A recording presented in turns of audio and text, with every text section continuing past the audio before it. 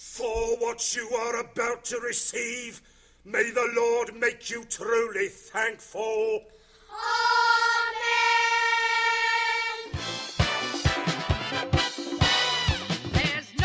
Hi, I'm Jamal, and joining me today on Out Damn Podcast are Sarah, Austin, and Bobby.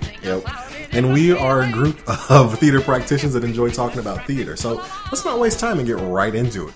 So one of the biggest issues right now in theater, and one of the hottest topics, is Hamilton, which I think the four of us are all very well aware of and are made aware of by some of the friends that we have. For those of you that don't know, Hamilton is a play on Broadway right now that follows the story of Alexander Hamilton and the founding of America. The fun thing is that every character in the show is played by people of color except one... King George. King George, thank you, Bobby. And it creates for a very interesting conversation and very interesting talk in the theater world of, inclusion, diversity, etc., etc. So I'm going to toss things to Bobby now to get us started. Yeah, so speaking of inclusion, this was a discussion we had fairly recently that went very well. There's been some debate over whether or not Hamilton has been a big deal because of the quality of the work, or simply because it is so inclusive and the cast is almost entirely comprised of minorities. I was wondering what you guys thought about that. I think it's overhyped. And I think the overhype and the massive amounts of hype, and I know the two of us, Jamal, have debated about this, is... that is a diverse cast. And I appreciate what they're doing, but I'm not interested in things because they're diverse. I do want more diversity in things, but I'm not interested in it being diverse and not good. Not saying that Hamilton is... So diversity for its own sake. Yes. I'm not interested in diversity for its own sake. I'm interested in it being diverse and also being quality. Well, I don't think he meant it as just doing it to be diverse. I don't think he did either. I'm just saying I think that a lot of it's just the media taking it and publicizing it as this big diverse show. And this is what we talked about yesterday. That very well may be what it is. And one of my problems is that a lot of people who talk about the show being good, as far as what we know, the people that we associate with mutually, think the show is. There's not a lot of talk about the quality of the music. You know what I mean? Like most of the comments I've heard for the show aren't like, "Man, this music's great." It's, "Man, they have a non-white playing Alexander Hamilton, a white president, and then a non-white playing Aaron Burr, and et cetera, for everyone but King George." Right? That's the character. Yeah, I think that's my stance. Okay. Do you have more questions? I think that right now the show's getting a lot of stuff because they're using that as like spectacle. Using terms. Come look at all of these non-white people we have. Yeah. But I think when the show becomes more out there and people can actually listen to it and not just use Spotify, because I hate Spotify. I don't understand how to work it. Same. I don't want to once it becomes more readily available, I think more people will like it for what it is rather than what it's being advertised. And I think we can tie this into a discussion about the recent revival of Spring Awakening that Deaf West has just produced. Now, the Deaf West revival of Spring Awakening is started as a standalone production in L.A., and it utilizes a combination of deaf actors signing on stage with actors simultaneously singing. What I found interesting, I was doing some research earlier today on this. This actually isn't the first time Deaf West has brought a revival to New York, but it is the first time it's gotten this much attention. And the last time was 2003, and they brought Big River. And in 2003, I was reading a couple of reviews. It was actually treated more like a novelty, and there's a lot of hype surrounding it right now of, oh, this is so inclusive, and oh, it's so great because all of these deaf people can come and enjoy this show, and it's not just an interpreter on the side of the stage. And I'm curious as to whether it is so hyped because of the brand Spring Awakening, or if it's simply because inclusion is just the hot thing right now. Summarize some of the reviews for that for me. For Spring Awakening or for Big River? Spring Awakening. For Spring Awakening, yeah. Okay. I've got a couple right here. Most of them are very glowing. Okay. And then there's one that really just is not. This is Charles Isherwood of the New York Times. True, it may take a few minutes to process the process, as it were. A mild case of sensory overload may have you reeling in the opening minutes as you adjust to the necessity of taking it all in and figuring out where to focus your concentration at any given moment. But a heady dose of sensory overload is what the best musicals deliver anyway. That's why people become obsessed with them. Here, it's just different elements that contribute to the sensation. A lot of different reviews talk about an exhilarating and fluid hybrid of song, word, dance, and sign. There is one from, I believe it is Variety, or is it The Hollywood Reporter? It is in this list. Vulture, Washington Post, Newsday, Hollywood Reporter. David Rooney writes, "It is an admirable undertaking, and I wish I could get behind it, but arriving on Broadway so soon after Michael Mayer's viscerally impactful premiere production won the 2007 Tony Award for Best Musical, this underpowered, unexceptionally sung, post-Glee version seems more of a special presentation than a wholesale reinvention." Wow. It's pretty strong. If you're throwing Glee in there, that's the worst kind of insult. So, you've done some research on the show, right? A little bit, yes. Production. So is there singing going on by... There is singing. The way it works, and also the production process I'm intrigued by. I want to dig some more into that. But there's a full ensemble of deaf actors who are signing in time with the music, and they have 80,000 visual cues they go off of. Mm-hmm. But while they're signing, I don't know the exact number, but there are singers who are singing the characters as they are signing them. So it's a lot going on at once. Who plays the characters when there's not music? I don't know. I assume it's still a combination of the two of them. But what intrigues me about this, and I didn't really think this was very interesting until I was reading about Big River. But I feel like in the case of Spring Awakening, it really is more about the show than the concept and the fact that it is a deaf cast. Because this is what Jeff Calhoun said about Big River. He found the show took on double meanings. The differences between deaf and hearing cultures began to permeate the story as much as the tale's juxtaposition of black and white cultures, which I find really interesting. I don't see how that kind of concept he has about kind of representing deaf versus hearing cultures in kind of paralleling those with themes in the actual script. I don't see how that would apply to Spring Awakening as well. I agree, and what I find the most interesting is I really think the only reason it's getting all of this attention is because it's Spring Awakening. I agree. Because Big River, I don't have the review pulled up, but I read the review from the New York Times.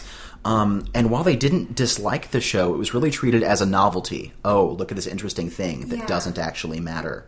And I find that really interesting. I think, and this is just my personal opinion, I have no idea, on the inside of company involved in this at all, but I think that kind of how their motives to me is what it seems is that it is, as far as the deaf culture aspect of it is, they're not doing it to get attention, they're doing it to kind of raise awareness of deaf actors and deaf entertainers and things like that. Mm-hmm. But the Spring Awakening, like that production being what they choose, is what they're doing to try to, you know what I mean, draw people in. Because Big River is unarguably a lot less popular of a show than Spring Awakening is. I honestly haven't even listened to the soundtrack for Big River. Okay. I know that there is a river and it is big. And they are on it. It is about Huck Finn. Yeah, and there's some racism. Yes. Welcome to 2015. Is it Robot Joe now? Is that what we're calling him? Probably. There's actually a version of the book now where they replace every instance of that word with the word robot. It's pretty awesome. Anyway. But yeah. Yeah, so I think it sounds like what you're getting at is like they are trying to bring to attention the fact that you can fully integrate deaf actors into a show, and they're using Spring Awakening as a way to kind of grab you. Yes. Yeah. I think that too. And I think personally I think Spring Awakening might not be the best choice of show for that. But, you know, and I do agree with the review that says it hurts it that they just had the premiere. I mean, Spring Awakening is such a recent show, you know, and they just had this groundbreaking, award-winning premiere knockout show. You know what I mean? And then it was barely 7 years ago. And to replace it with what is it? Deaf West? Is that what it's called? Deaf West. Deaf West. Yeah. to replace it with Def West production, I mean, obviously Def West isn't going to be aiming for kind of the quality of overall production itself in the same way that the premiere production of Spring Awakening is. Mm-hmm. They have other goals in their production, you know what I mean? Mm-hmm. But I think that it's just too recent. I mean, 8 years ago now. It was a similar problem with the Rent revival that happened, 3 or 4 years after Rent closed. Mm-hmm. And the whole attraction was, it's Rent for a new generation, and it's so edgy. Generations are more far apart than 3 or 4. Yeah. They don't understand that. Alright, yeah. Alright, another thing that popped up recently that I just think is totally crazy. So Barbra Streisand has been officially attached to a Gypsy movie for quite a while, and it's gaining some more speed. And it was just announced that John Travolta and Lady Gaga are in talks to star opposite her as Herbie and Louise. And I just want all of this to die. See, I would be lying to you if I said that I was the most knowledgeable on that show itself. Did you see Lady Gaga's Academy Award? Sound of Music? Sound of Music? It wasn't terrible. No, it wasn't. I thought it was good. I thought it was great, yeah. So I'm not upset that they want her in it. But John Travolta. My issue with this is celebrity stunt casting, which is a problem I have with Broadway shows right now to begin with, let alone movies. Gypsy is enough of a name, and I feel that the best way to approach something like this, which is the way they should approach a Wicked movie, which they're never going to because Hollywood studio. Let's just not make a Wicked movie. I agree with that also. But no, there's this tendency to think that no one will see it unless you have big names. But the thing is, nobody knew who Christopher Reeve was before Superman came out. The big name in Superman was Gene Hackman. So I mean, you could put really great either new actors or stage actors in these roles and bolster your cast with big names. Not only will you have a superior product, but you'll still get the people to come see it as long as you market it right. I also think there's this sort of unspoken rule in Hollywood that John Travolta is talented.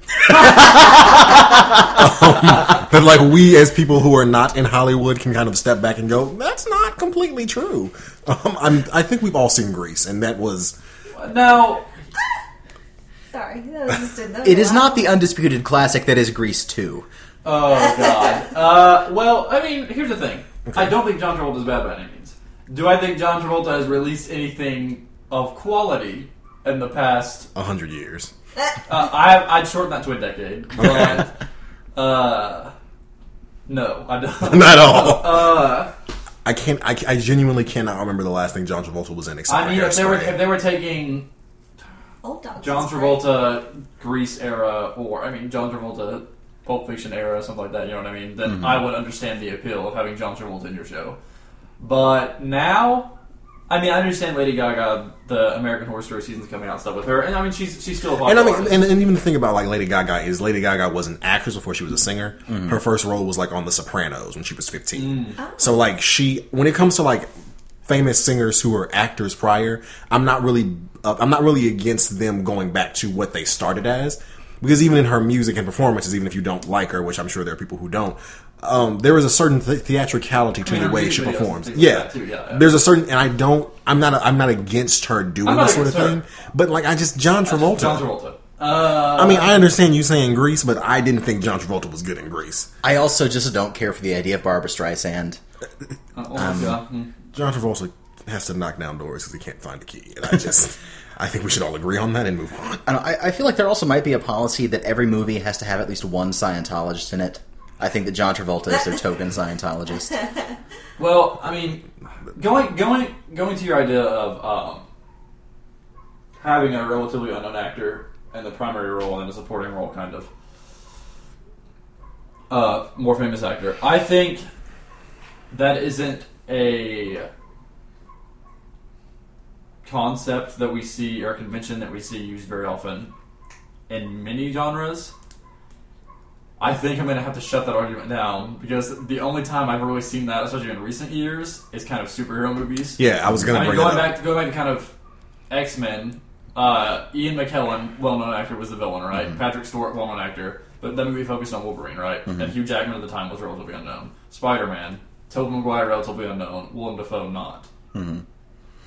I feel like the only other place we see it, it's a little less commonplace now, but that was how TV worked for the longest time. Yes, another example is Thor. Chris Hemsworth and Tom Hiddleston weren't particularly known, but you had the guy who played Odin, whose name I can't remember. Anthony Hopkins. Anthony Hopkins was like... And we had is it Keira Knightley or Natalie Portman? Natalie Portman. Natalie Portman was Jane Foster. I can never remember which is which. But moving on, speaking of Keira Knightley... I'm so excited for this happened, story. God, what is it, today? No, it was yesterday, during a performance of Therese Rakeen, which I really need to research. I don't know what that show is about. Probably just because Keira Knightley's in it and I didn't care. Anyway, there was a disturbance in the middle of the show that actually was tweeted. During the show, a man in the very back of the mezzanine got up and started screaming. And he screamed, "Christ was born a virgin. Keira, marry me." And then he threw a bouquet of flowers onto the stage before security, wrestled him to the ground and drug him outside. Live bold. Oh do everything you possibly can in your life, Kanye West. Well, somebody tweeted this during the show? I don't know if the tweet was during or... I believe the tweet was after the show. But there's enough distraction in one show. I mean, to be honest, if someone did that, I'm tweeting during. What y'all gonna do to me? Kick me out? I'm not jumping up on stage saying marry me. What's really great is so after the whole bouquet of flowers thing happened, Keira kicks it into the wings. Yeah, and then the curtain, the audience applauds, the curtain drops, and they took a 5-minute intermission before they restarted that whole scene. Yeah. I'm not sure what to discuss about that topic. Neither do I. It's just hysterical. I'm glad I mentioned it, but I think that leads to an interesting topic that I had a conversation with a mentor of mine this summer quite a bit about cell phone usage in theaters and distracting things like that. Yes, and a kind of a conclusion we came to as far as that was, or this particular mentor's solution to this is. Instead of a pre-recorded speech before the show telling you to turn your cell phones and things off like that, he thinks it's a bit more personal if he, as a director for whatever production he's directing, steps on the stage and gives the audience a personal, make it feel more conversational than a pre-recorded message. And he thinks that is more likely to convince the audience. Well, something that Cinemark does now is that they have an app, and before every movie, you use the app to turn your phone off, and because you do that, you get little rewards afterwards. Now, obviously, every theater can't do that. It might be cool if there was some sort of app or something. I mean, it's not even just that. I get it, but I am very much of the mind everyone is not going to turn their phone off. I, as a high school student, did not turn my phone off. I didn't use it, but I didn't turn it off. I don't care if they turn their phone off. I just care that people aren't using them. Yes, definitely. Definitely. I think that is the most important thing. Just because I know that Austin and I worked on something together, and there's a part in the show where the lights go out, and looking into the audience, there was someone's cell phone on. God, I hate those people. And it's just you can see them. And someone was recording, and there's a scene or there's a particular moment in the show that the lights go out, and Jamal pulls his cell phone out of his pocket and turns a flashlight and shines it in the audience. And he caught someone recording. Right, in the middle of the performance. It's just one, what am I supposed to do? I see you. You know I see you. You make eye contact with me. B, why are you recording? There's so many other things you can be doing right now. B, watching the show. Well, while I don't believe you should turn a cell phone off, I think everyone should take the time to figure out how to put your phone actually on silent. Yes. Because on silent doesn't mean vibrating. Because vibrate is loud. In particular, the closing performance of this most recent show that I was just talking about. I know exactly what you're talking about. Okay. It was right there. I don't know whose phone it was, but I was sitting. You know the person. Oh yes. Well, I was sitting and watching the production, and I had two actors on stage, and it was a very quiet moment, and there's just silence on stage. Beautiful moment. Mm-hmm. Closing. Couldn't have asked for a better closing moment for a closing show, and then all of a sudden a vibration just starts happening, and everyone in the audience starts turning to see it.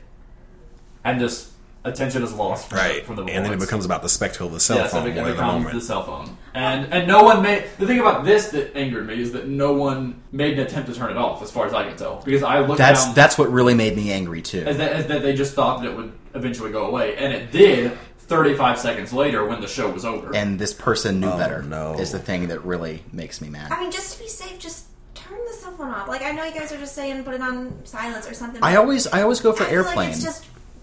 as a matter of like respect, you should just turn it off. It's not that hard to turn a cell phone off. Who am I respecting? The actors, Everyone- the people who worked on the show. I mean, I understand like turning it on silent and making sure it's really on silent, but I have a life too. Like my life doesn't stop for this hour, 30-minute show, and I'm not turning my phone off. I disagree with that. Yes, Yeah. if you can't put your life on hold for an hour to an hour and a half. I mean, then don't I'm do just so. I'm just here to support. I'm not here to have my life changed. I'm just here to see this little funky show and move on with my life. Like there are still things going on in my life that I need my cell phone Then on I think for. you're going to theater for the wrong reasons. And I don't mean- think you're properly supporting them if you're not. If you're just there to see Okay, a but- quote unquote funky show. Here's my question though: you can't tell if my phone is genuinely on silent. No one else can tell if my phone is on or not. Like you don't. No one except me knows. And with most phones today, there's that delay between phone starting up and text messages being received. What if something serious has happened in my life? What if my grandmother has just died? Y'all want to put my grandmother's death on hold for this show? Doesn't make no. I'm just arguing. Well, I mean, arguing if at this you're- point. I I mean, don't disagree. are you going to answer the phone during the show? How serious is it? Well, I think that if you're that lady that got her phone snatched by Patty LuPone, you best be putting Oh, your yeah, grandmother's death definitely. off to see that show. Definitely. Patty LuPone didn't care at all. Patty LuPone said, listen, I'm old enough. When God said, let there be light, I flipped the light switch on. I'm about to take your phone and do what I want with it. I don't know. I feel like for me, even more so than the actors, I feel like it's the rest of the audience. That too. I mean, I'm more angered as an audience member when some asshole pulls a phone out to text than Definitely. I am on stage. Definitely. Because- yes. I mean, as an audience member, more than as someone that worked on the show the entire process, it took me out of that last moment. I Right, heard this yeah. loud vibration. I didn't notice it. I definitely agree with you guys on this. I just made that argument to make an argument for the sake. Yeah. There is an article that I would like to talk Been about. angry. Which one is it? Is it the Golden Age article? Yes. One of our professors shared an article about us now being in the golden age of Broadway. And I am very interested in this just because as someone who for a long time did not care about Broadway because it didn't seem to be something accessible to me. Now seeing, yes. No, keep going. You perked up. I'm listening. Now in the year of 20, like it seems like Broadway is becoming a place that is actually looking like America, which is something that the article says, that you have shows on Broadway and people on Broadway that sound and look like what America sounds like, as opposed to the early days of Broadway where it was just these. I'm not big on the early days of Broadway because Neither am I I. hate the way they sound. That particular style of singing It's like never. super vibrato. Yes, it never appealed to me. There's also just not a whole lot fun going on story-wise. It was really It's just pretty songs and people right. dancing. It was more spectacle than anything else. Spectacle than plot. And the article talks about with the way where Broadway seems to be going. This season upcoming is the most diverse season in Broadway history, which is really interesting to me because I think that is a good thing. I hate that it has taken us this long to get here, but I think it's a really good thing that we are starting to get what most people call like the theater center of America, starting to look like more of the country that we all inhabit and live in. And I just want to know you guys' thoughts on that. Yeah, I agree with that. What are some of the shows in the upcoming season? You got a so- list or something? Hamilton, Okay. which is in the current. yeah. Hamilton, The Color Purple is making its revival, which I am more than excited about. My favorite director is directing that. yes, and I John Doyle. I can't wait to see it. Allegiance is opening in Allegiance. October. Allegiance is a very important show. I really am dying to see Allegiance. Do y'all know- Allegiance is the first show that stars an all Asian cast on Broadway. Oh. And it's the story of the Japanese internment during World War II. George Takei is one of the producers. He's also starring in it. Yeah, because it's the story of his life. It's a essentially. phenomenal cast. It's George Takei, Lea Salonga, who first got big with Miss Saigon. We mostly know her because she was the singing voice of Princess Jasmine and Mulan and all the Disney things ever that were not voiced by Judy Kuhn. Telly Leung's in it, who no one really knows, but I love me some Telly Leung. I want him in all the things. Same. And so you have like that coming. You have the Prince of Egypt coming back. Oh my God, which is going to yes. be really interesting because there are finally black people in something about Egypt, which doesn't seem to be a thing in Hollywood. Is it just eyeliner? At Exodus Gods and Kings, at Intolerance. Alright, continuing. Yeah, Norm Lewis is in that. Yeah, so Norm you're very Lewis excited. is in And is it Bettina Miller? Yes, the only reason I think Broadway should be around. Oh, the only reason is Bettina Miller. It was created so she could take that stage. I have no idea who we're talking about. And so, yeah, again, your guys' thoughts on this concept. I mean, it's great. There's nothing bad to say about that. I mean, obviously, Broadway and everything is moving forward. What I appreciate about it is that we're slowly moving away from this landscape in which these gigantic, monstrous dinosaur shows just sit there forever and ever and ever as they slowly rot. Which, granted, they still are. Phantom is never going to leave. Lion King's going to sit there forever. Do we want it to? I don't want Lion King to leave, personally. I don't want either one of those two to leave. I mean, I want Cats to come back. I do love me some Cats. I don't want Cats to sit around for 25 years, but I think Cats should be around for eternity. I could go for more spandex-clad women and Mr. McCavity. I'm sorry, that's the best part of Cats. I'm sorry. Well, that and Mr. Mistopheles. No. Austin, did you have something? He's a curious cat. Did you have something you wanted to say? Because you kind of jumped up. No, not really. But no. Sorry, I got very sidetracked. But no, I appreciate that we're moving away from this landscape in which it's these giant, monstrous dinosaur shows that have been there since the 80s, or in the case of Lion King, the late 90s. Also Chicago. Forgot about Chicago. Yeah. Still hanging around. And then most of the new things that are coming in are based on pre-existing properties, and they're usually terrible. Yes. Like Shrek. Yeah. I haven't seen it. I can't judge. It's awful. Okay, I'll take your word for it. We'll all watch it and we'll fight about it later. Okay. It has a couple of moments. And even sometimes when they have high pedigrees, like shows like Bring It On, with a score by Lin-Manuel Miranda, I could care less. And I love him, but I don't want to see Bring It On the musical. I don't want to see A Christmas Story. I really don't want to see Ghost. But you liked Matilda. Oh, Matilda is a different story, let me tell you. We can talk about Matilda all day long. How do you feel about shows that...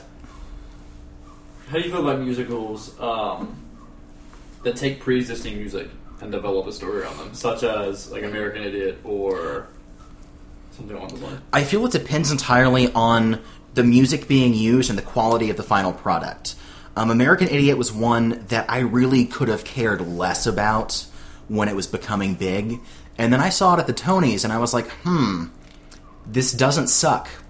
And a friend of mine went and saw it on tour, and she came back. And like, there's oh my god, it's a great show. Yeah, there's a legitimate story. The music is utilized in a really interesting way. It's all been like reharmonized, but it doesn't sound like the Glee version of American Idiot. I was extremely skeptical when I originally heard about it, because I was like, why are they making a remake musical? Then how'd you guys feel about like Rock of Ages? I was about to talk about Rock of Ages and other such things. I hate them with a passion. Rock of Ages, another jukebox musical I detest is Motown the Musical. And the thing is, I love the music. I love the music that is in that show. It's just a terrible show that exists for no other reason than, hey, people like Motown, let's throw them all together and say it's a story, and people will give us money to see it. Mm-hmm. So you think they're crowd pleasers? I agree. Yeah, they are. Actually, Motown the Musical, I have not seen it. I want to, because I love that era in music. Berry Gordy, the creator of Motown, was asked why he made Motown the Musical, and he said, and I quote, "Well, it was either put a show on Broadway or buy a small island. I have 2 small islands, so I figured might as well put a show on Broadway." Yeah, why not? Fair assessment. I don't know. It's also the same way I feel about the pre-existing stuff, like your Shreks and your Bring It Ons and your Christmas Stories. And it ties into another huge problem in the theater landscape today, which is no one is willing to take a risk. Yes. There's a huge problem with dwindling audiences. But the thing is, the audiences aren't there because you're not giving them material that is good or that they want to see. And I mean, yes, people know what Shrek is, or they know what Spider-Man is, or they know what Motown music is. Does that mean that they want to see a musical based around this concept? Probably not. Yeah. I've had my 2 favorite musicals are based around my 2 favorite musicals, Pippin and The Color Purple. The Color Purple was a book first, and then it became a movie. And I was really, like, going into it, I was like, why are we making a musical out of this book and this movie? And then going to see it, I was like, oh, I understand now. And I think that is what is really missing, where people are producing and doing things not for the art of it. They're doing it so we can sell this X, Y, and Z thing. We can make money off of this, as opposed to we are saying something with this. Yeah, it's not because they believe in the content of they the believe thing. they believe in the money they can make. Yes, and that's a. I have so many problems with that. We have to do a capitalism episode. Okay. Continue. So we brought up The Lion King in that last little topic there. Apparently, the ending of The Lion King that we got is not the real ending that Julie Taymor wanted to give us. I thought Spider-Man was pretty crazy. This is possibly even crazier. This is a transcript from Julie Taymor's speech at the Nantucket Project. In my original idea, Simba doesn't go back at all. That never happened. He goes to the desert, and in the desert he comes out of the jungle, and he sees Vegas. She elaborates, saying that she had plans to bring in a new villain named Papa Croc, who had a bargain with the villain Scar to buy all the water in the Pride Lands. They then take all of that to create Las Vegas, a desert oasis staged to play off the real-life Papa Croc's Pussycat Lounge. But how does Simba handle Papa Croc?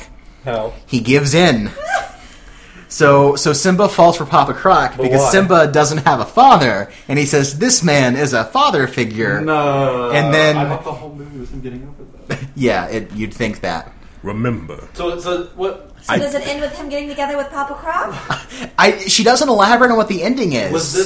Was this conceived as like a third act, or No, this would have been the second act of So the layout is Mufasa dies. Spoiler: yes. Mufasa dies. What? And so Simba leaves with Rosencrantz and Guildenstern. Yeah. And he's in the jungle.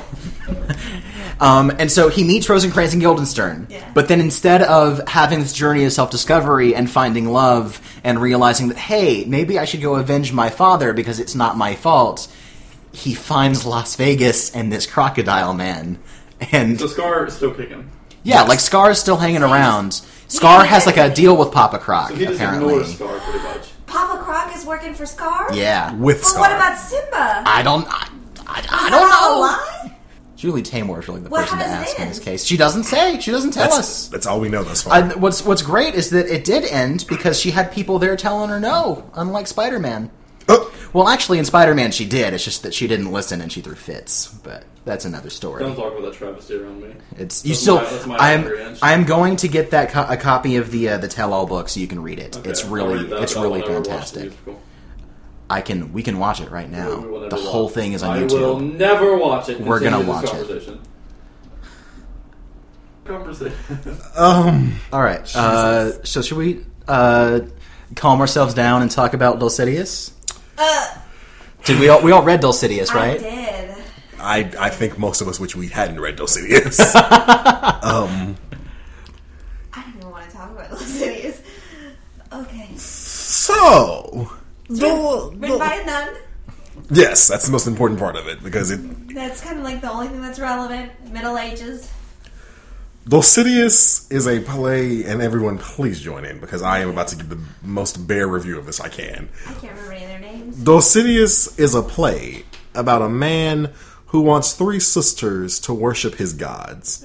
And the three sisters, being good early medieval Christians, decide that instead of worshiping his god, they only want to worship theirs. The Almighty, the One. It was a little bit more than just the gods, though, because like the beginning, I don't remember his name, but the emperor with the ridiculous name, he's like, "Hey, I want to marry y'all to some Roman dudes, but like you got to stop all this Christianity stuff. Yeah. So if you could like sacrifice a cow to Baal, that'd be awesome."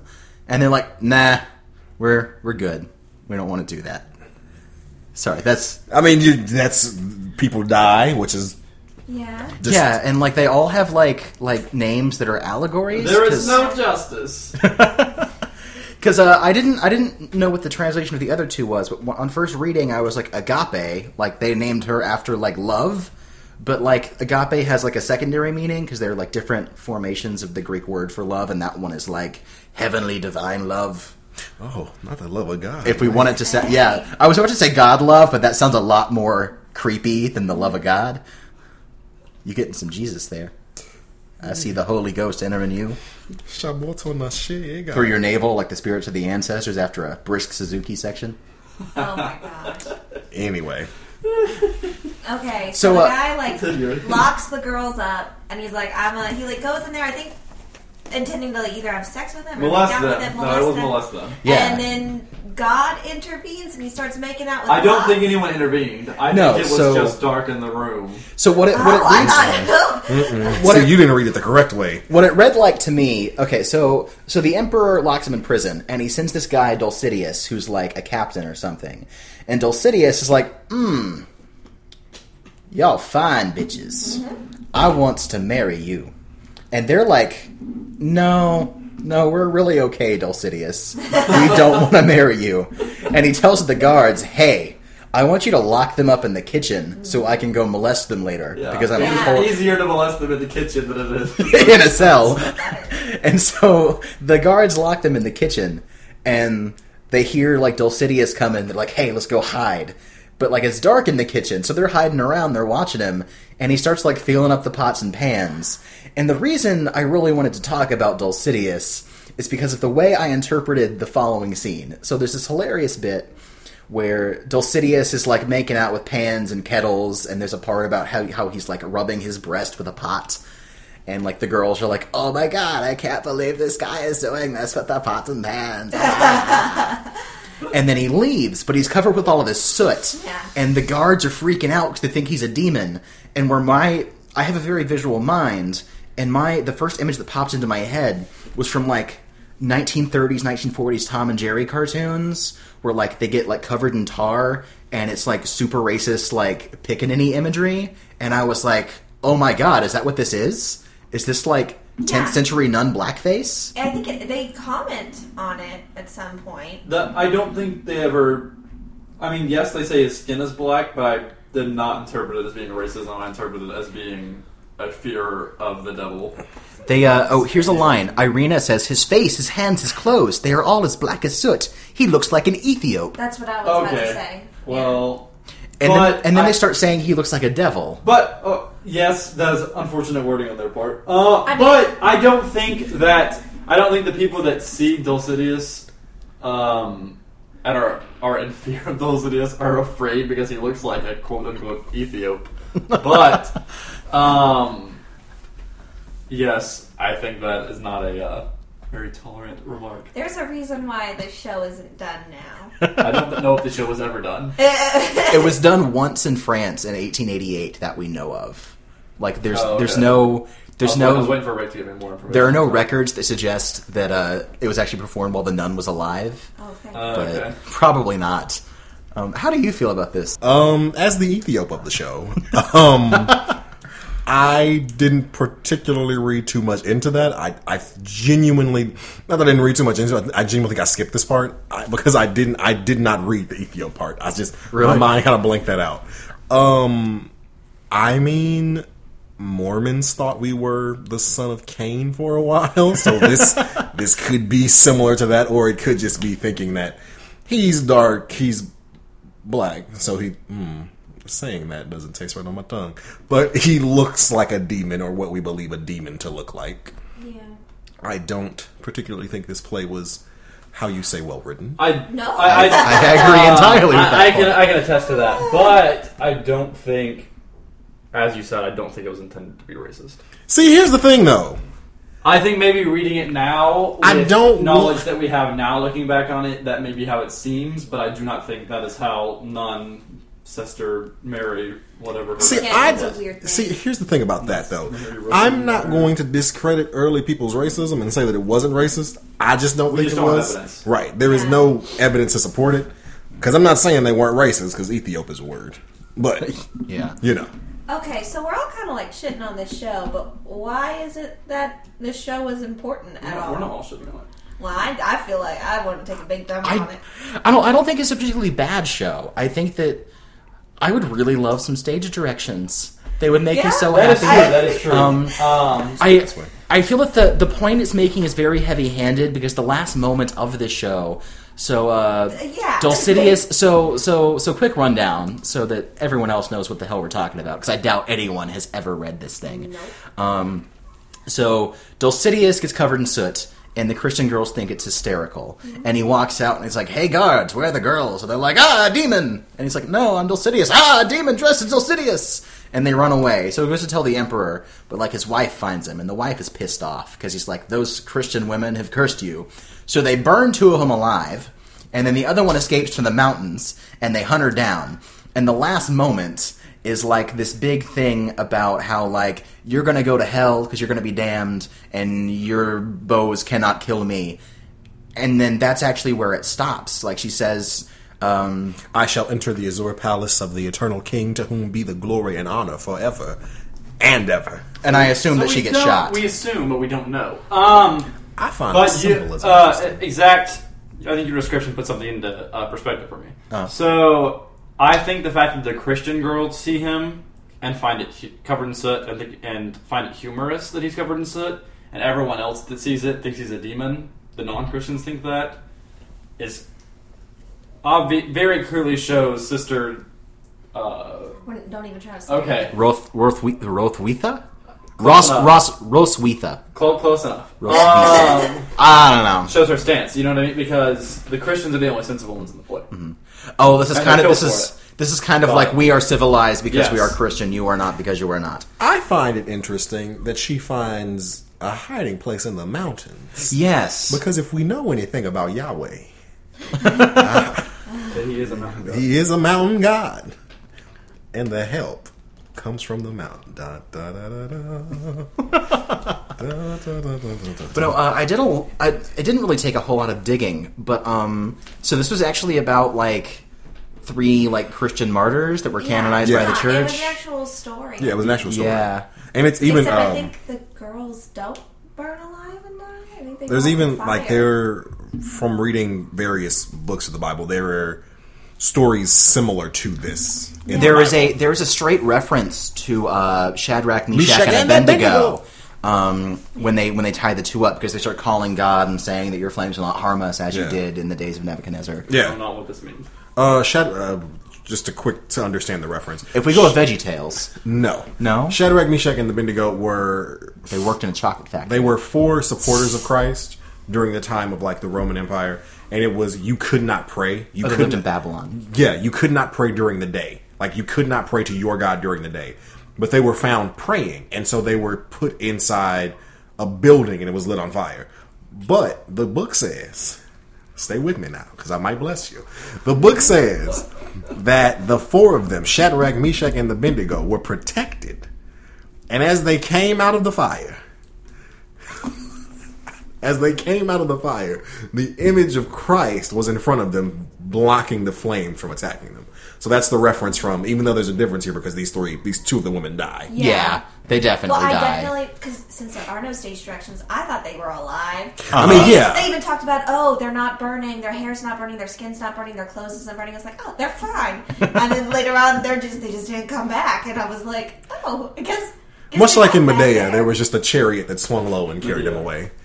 Swing low. We don't need to argue that. I still need to actually read that. I've never read Medea. I don't think you just said that. I think you just got that out. And now, moving right along to our next segment, Sarah Supposes, where our lovely Sarah tries to guess the plot of a play without ever having read it. This week we're doing The Seagull by Anton Chekhov. So, Sarah, whenever you're ready. So I'm pretty sure I think it starts with a funeral. Like I know that's like the one thing that I think happens. Someone dies. Probably Masha. And everyone's going to the funeral. Constantinople is there. Wait, who is Masha? Masha is she like a daughter? Milkmaid Okay. who has passed on. Seagull attack.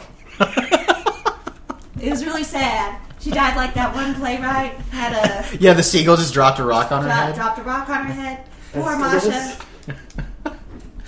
We'll miss Masha. So, Helga, Constantinople, what are some other characters? There's Thorin.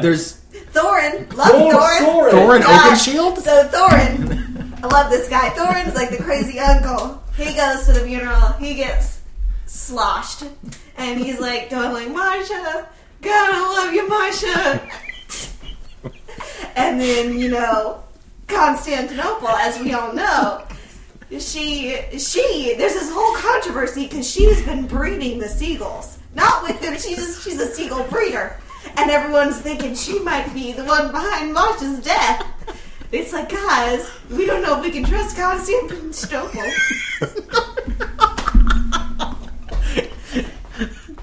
So anyways, events ensue. Uncle Vanya's there. We just mixed Blaze now. It's a trilogy. Uncle Vanya tries to shoot someone, he misses, and he hits a seagull, and it ends.